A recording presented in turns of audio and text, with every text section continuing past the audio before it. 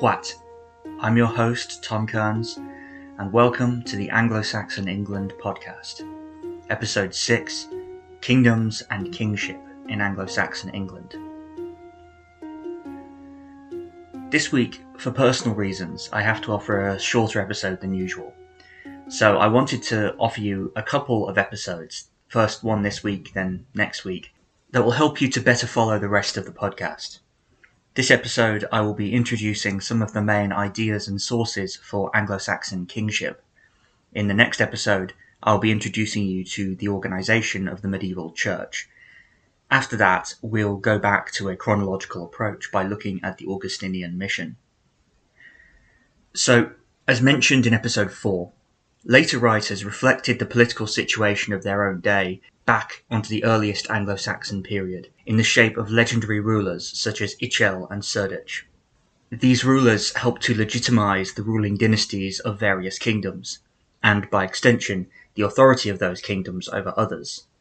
Despite how this may appear, it would be incorrect to see these figures as cynical ploys at political legitimacy, although they certainly could be that.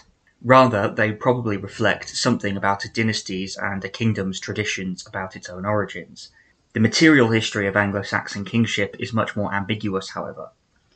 We cannot really pinpoint a moment when disparate tribal groups coalesced into kingdoms. The usual start date for kings among the Anglo-Saxons is tied to the emergence of so-called princely burials in the early 6th century. These are graves that stand out due to the wealth that they display at a time when grave goods were becoming less common. The most famous example is the 7th century burial at Sutton Hoo in Suffolk. The man buried there was buried with lavish treasures of intricately worked gold and other metals, including silver imported from the eastern Mediterranean.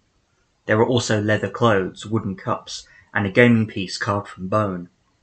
The objects themselves are a diverse mix of English, British, and imported, as well as serving a variety of military, domestic, and religious functions. What stands out most of all, though, is the military regalia. At his side lay a shield, sword, and several spears. At his feet was a full-length coat of mail, and next to his head was the famous Sutton Hoo helmet. The man buried here was extremely wealthy, but he was also clearly a warrior. He, along with other occupants of princely burials, may tell us something about who the earliest kings of the Anglo-Saxons were. Sutton Hoo and other such burials correlate closely with the image of ideal kingship found in several pieces of Old English poetry. The most famous is Beowulf, in which the good kings Scyld, Hrothgar, and Beowulf himself are all characterized as warriors who subdue their enemies and who are generous in giving the spoils of war to their followers as gifts. While there's no way to know for certain how accurately this reflects the emergence of Anglo-Saxon kingdoms, the military hue and great wealth of the Sutton Hoo burial, and others like it, suggest that the image may not be too far from reality. In this image, the various local tribal chieftains of the migrant peoples would accrue wealth through raiding and trade which could attract followers. By gifting treasure to these followers, a chief could amass strength through the cultural expectation that a gift must be duly reciprocated. To maintain this power, though, a leader would need to acquire more treasure, and the best means to do this was through war with other chiefs. It is in these wars among chiefs that we find the seeds of Anglo-Saxon kingdoms, which came into existence through a kind of survival of the fittest. This probably was also the foundation of what the Anglo-Saxon chronicler in the 9th century called the Bretwalda, a term for a single ruler who held a position of dominance over the other rulers of the Anglo-Saxons. The chronicler was drawing on Bede, who, in his ecclesiastical history, offers a list of 7 kings who he claims were dominant over all others between the 5th century and Bede's own day. Importantly, though, he doesn't use the term Bretwalda, which seems to be a creation of King Alfred's court in the 9th century. It's unlikely that there was any kind of defined position of over-kingship among the early Saxon rulers, but the de facto dominance of one or several especially powerful rulers must have been a reality, and probably was the foundation for later kingdoms. But how can we differentiate a kingdom from a tribal confederation? This is problematic, since there is no clear answer. Obviously, a principle of monarchy is essential. Whether this was a dynastic or elective monarchy is not clear, though. The first Anglo-Saxon king we encounter, Athelbert of Kent, was apparently succeeded by his son Eadbald, who was himself succeeded by his son Eocenbert. This seems to indicate some kind of dynastic succession, probably a result of Frankish influence, where dynastic rule seems to have been the norm since the reign of Merovech in the 450s. Elsewhere, such as in Mercia, it doesn't seem that there was a dynastic monarchy. Certainly some families produced multiple rulers, such as the family of King Pibba, which also produced kings Penda and Peada, or Offa, who groomed his son Edgefrith as his heir in emulation of Carolingian practice. But none of these could ever claim a monopoly on the throne, and the kings of Mercia were often unrelated to each other. Whether this saw a power struggle upon each king's death, or whether the successor was chosen in advance, is not clear. While an essentially monarchical principle was common among all Anglo-Saxon kingdoms, whether it was dynastic or elective seems to have varied based on regional influences. Since, as noted, Kent was heavily influenced by the Franks, it makes sense that their practices would be similar to those of the Franks. Meanwhile, Mercia, which emerged only late onto the scene, seems to show some remnants of tribal confederation. Regardless of whether there were dynasties and when they emerged, there is a case to be made that kingdoms didn't exist among the pre-Christian Anglo-Saxons in a way that we would recognize. This is because, prior to Christianity, we are faced with a pre-literate society, and it was only after the establishment of Christian schools that the written material of royal bureaucracy could develop. Chief among these in England were written laws and written land grants. In both cases, there probably were oral equivalents that existed prior to the coming of Christianity, but these are entirely lost, and the introduction of writing allowed for laws and grants to be preserved and circulated in ways that were previously not possible. The first written law code of Anglo-Saxon England was promulgated by King Athelbert of Kent, with the aid of St. Augustine. The means of creating a law code seem to have remained fairly static across Anglo-Saxon history. The king would meet in council with his advisors, called the Witan, which means in Old English the wise, as well as his bishops and nobles, to discuss issues facing the realm. The appropriate responses would be recorded and written down by a scribe as a law code. Prior to the reign of King Alfred in the 9th century, the evidence for Anglo-Saxon lawmaking is quite patchy, but what survives, chiefly from Kent and Wessex, indicates a general trend of increasing royal power. If we look at the payments due to kings, then Athelbert makes relatively few demands on his people. Other early lawmakers like Whitred and Ina make more demands on their people, and Ina especially placed a much greater emphasis on physical and monetary punishment than the other kings did.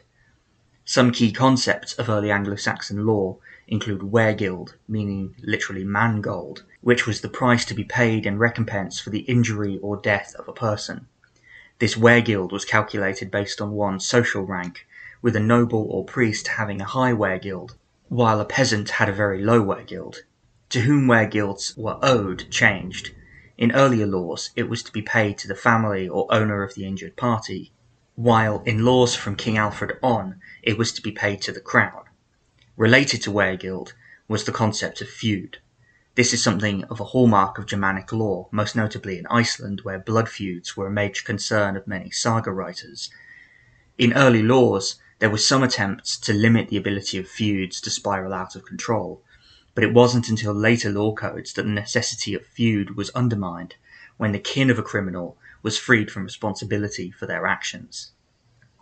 Cases would be heard in local courts, headed by local judges and nobles. Besides local officials, in later Anglo-Saxon England there developed the office of the shire reeve, or sheriff as it is today, a royal official tasked with maintaining order and representing the king at the shire level. Besides secular laws, there were also ecclesiastical laws, mainly canon law, with their own courts overseen by bishops. Kings tended to be uncomfortable with this autonomy, but reformers were often keen that priests and monks be tried by ecclesiastical rather than secular law. Written laws enabled kings to make their wills known to more people, and thus effectively allowed for greater centralization. It also allowed for the creation of legal precedent, which was used by Alfred in the creation of his law code in the 9th century. It is not always clear how many early kings issued written laws. Certainly those of Kent did, and so did Ina of Wessex. Alfred in his laws also makes reference to the laws issued by Offa of Mercia, but these have not survived, and it has been speculated that they were not in fact laws at all, but consisted of the report written by representatives of the Pope, who came to examine the Mercian Church in 786, and who presented their reform recommendations at a council in that year. After Alfred, it became common for kings to issue several law codes throughout their reign, addressing different issues as they arose. History is the greatest adventure story. But does it ever leave you wondering what the women were doing all that time? This is Lori from the Her Half of History podcast, and the answer is that some women were seizing power, or escaping slavery, or spying for their country, or creating artistic masterpieces, while countless others were doing the laundry, getting married, and wondering why their clothes don't have more pockets. If you would like to hear the stories of women doing all of those things, check out Her Half of History at herhalfofhistory.com or wherever you get your podcasts. Besides laws, the other major branch of royal bureaucracy was the land grant. This document, also referred to as a charter, recorded the gifting or exchange of land between the crown and other parties, such as nobles or the church. It shouldn't be confused with a land lease, which is a record of a temporary lending of land, since a grant was permanent, while a lease was purely temporary. It can be difficult to use charters as evidence, since there was a lively business in forging them throughout the Anglo-Saxon period and afterwards. The vast majority of charter evidence survives from the records of various major churches throughout England. Thus, the main source for charters was also the one most able to forge them, i.e., the church. We do have charters claiming to be issued by King Athelbert, but they are all forgeries, as can be seen by their use of terms or legal formula that only developed much later. The authenticity of charters is made even more difficult to determine by the fact that many of them survive only in later copies, rather than in their original forms. The earliest original charter comes from the reign of King Hlothere of Kent in the 670s. There is much debate over when charters were introduced into England, however. The Hlothere evidence coincides with the career of Theodore of Canterbury, a Greek who served as archbishop from 668 to 690, who is credited with bringing Italian land grants to England, which subsequently were adapted into Anglo-Saxon charters. The chief reason for claiming an Italian model is that Anglo-Saxon charters never record the name of the scribe, a feature that we do find in Frankish charters. Some scholars have pointed out that this is an argument from silence, and that it therefore is hardly conclusive. In response, these scholars argue for an earlier introduction, possibly by the Augustinian mission, since when Anglo-Saxon charters emerge in the 670s, they already reflect regional practices, which would not be the case if they were only introduced in the 670s. Rather, we would expect them to all be the same, which clearly they are not. It's difficult to give a satisfactory answer, since all of the pre-670 charters are undoubted forgeries, but it seems possible that some kind of land grant existed before that date that just hasn't survived. Another unique feature of Anglo-Saxon charters is their reliance on divine rather than monetary punishment to ensure the security of their terms. In Francia, those who violated the charter's terms were to pay a fine to the crown that was set down in the charter itself. In England, those who violated the charter were threatened with punishment in the afterlife for incurring God's wrath, with no reference to money at all. This may confirm that charters came to England mainly through the church, but it is also important for how kingship was understood, since the main party responsible for guaranteeing a charter was God, not the king. This despite charters needing to be witnessed by the king and his council, as well as the court, the church, and the parties involved in the transaction. The overall anonymity of Anglo-Saxon charters raises another issue. Since forgeries were so common, how could the authenticity of a charter be guaranteed? They didn't have any identifiers to demonstrate their authenticity like some Frankish charters did. It seems instead that charters were assumed to be genuine and that possession of them was enough to prove ownership. This is seen most clearly in the Fonthill letter, which records a case that occurred in the late 9th and early 10th centuries. In this case, we see many aspects of the Anglo-Saxon legal system at play. Chiefly, we see that charters were believed to be genuine without need for external evidence. This may seem unworkable, but the letter also highlights the importance of charters existing within a complex legal culture, based around witnesses and oaths. Since the main figure in the letter, Helmstan, was known to be licentious and deceptive, he was unable to make a valid oath, and thus required others with good reputations to make an oath for him. In this case, it was the ealdorman Ordlaf. When Helmstan claimed a piece of land through a charter in his possession, it was not believed to be genuine simply by default. Rather, its genuineness was sworn to by Ordlaf in a ceremonial oath-swearing. This required the swearer to place their hand on an altar, which would contain saints' relics, and swear before the witnesses and God himself that their oath was genuine. The fact that Ordlaf had to swear the oath on Helmstan's behalf did not invalidate this claim, since the charter was still being sworn to be genuine. And for all his character flaws, the letter doesn't give us enough information to judge whether Helmstan's charter was indeed genuine. The vast majority of charters that survive were written on behalf of kings. Private individuals must have also owned and produced charters, but these haven't survived since they were not of interest to the large churches that preserve most charters in their archives. Much as with laws, charters reflect the shifting nature of kingship in Anglo-Saxon England. The Anglo-Saxon charters were based on the implicit distinction between bookland and folkland. Bookland was land recorded in a charter and thus held in possession by a charter holder. Folkland was land not recorded in a charter, and it was thus held by unwritten custom, with its outputs going to the king, who alone could turn folkland into bookland. Another category, loan land, was land lent by the owner of a charter to another person for a defined period of time, usually 3 lifetimes. This raises the issue of the use of these lands. The output of folkland in produce and labour went to the king. Land that had been alienated, that is given away in a charter, would no longer yield raw materials or labour for the king, so in response, the kings of Mercia developed what were called the 3 necessities of road maintenance, bridge maintenance, and military service. These necessities allude to the changing economy and power structure of Anglo-Saxon England. The king was held to hold certain inalienable rights over land and its occupants, which do not seem to have been fully codified prior to this. Likewise, we see the increasing importance of infrastructure, such as roads and bridges, which served both a military and an economic role by making travel easier. The working of this system implies a powerful role for the crown, yet it wasn't until the 10th century that this role was given its full form in the royal monopoly on charter production. Prior to this, there is little consistency in the original charters that survive, but during the reign first of Athelstan and then from King Edgar on, there existed a chancery at court responsible for the drafting of all royal charters, giving them all a consistent language and style.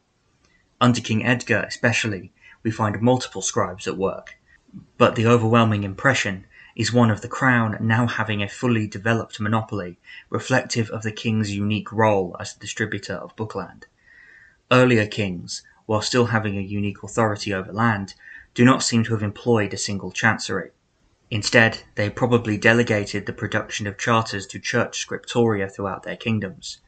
This is similar to the primacy of God over the king seen in the texts themselves, but where that was a consistent feature throughout Anglo-Saxon history, kings eventually broke free of dependence on various churches and cultivated a professional chancery of their own.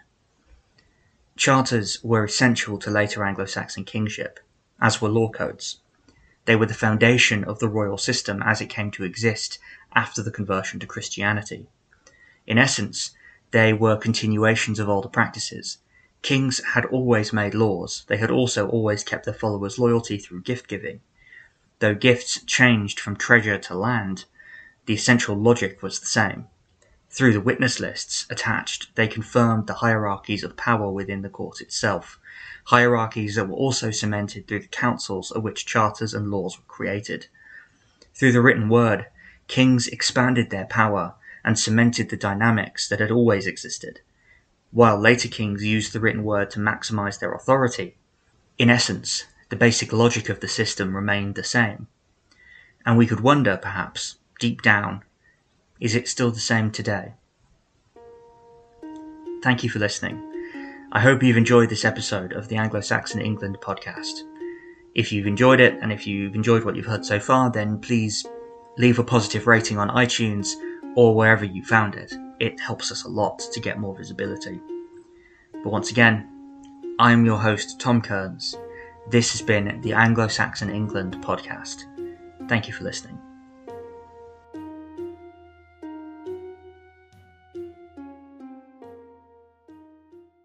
You know how to book flights and hotels. All you're missing is a tool to plan the travel experiences you'll have once you arrive. That's why you need Viator. Book guided tours, excursions, and more in one place. There are over 300,000 travel experiences to choose from, so you can find something for everyone. And Viator offers free cancellation and 24/7 customer support for worry-free travel. Download the Viator app now and use code Viator10 for 10% off your first booking in the app. Find travel experiences for you. Do more with Viator.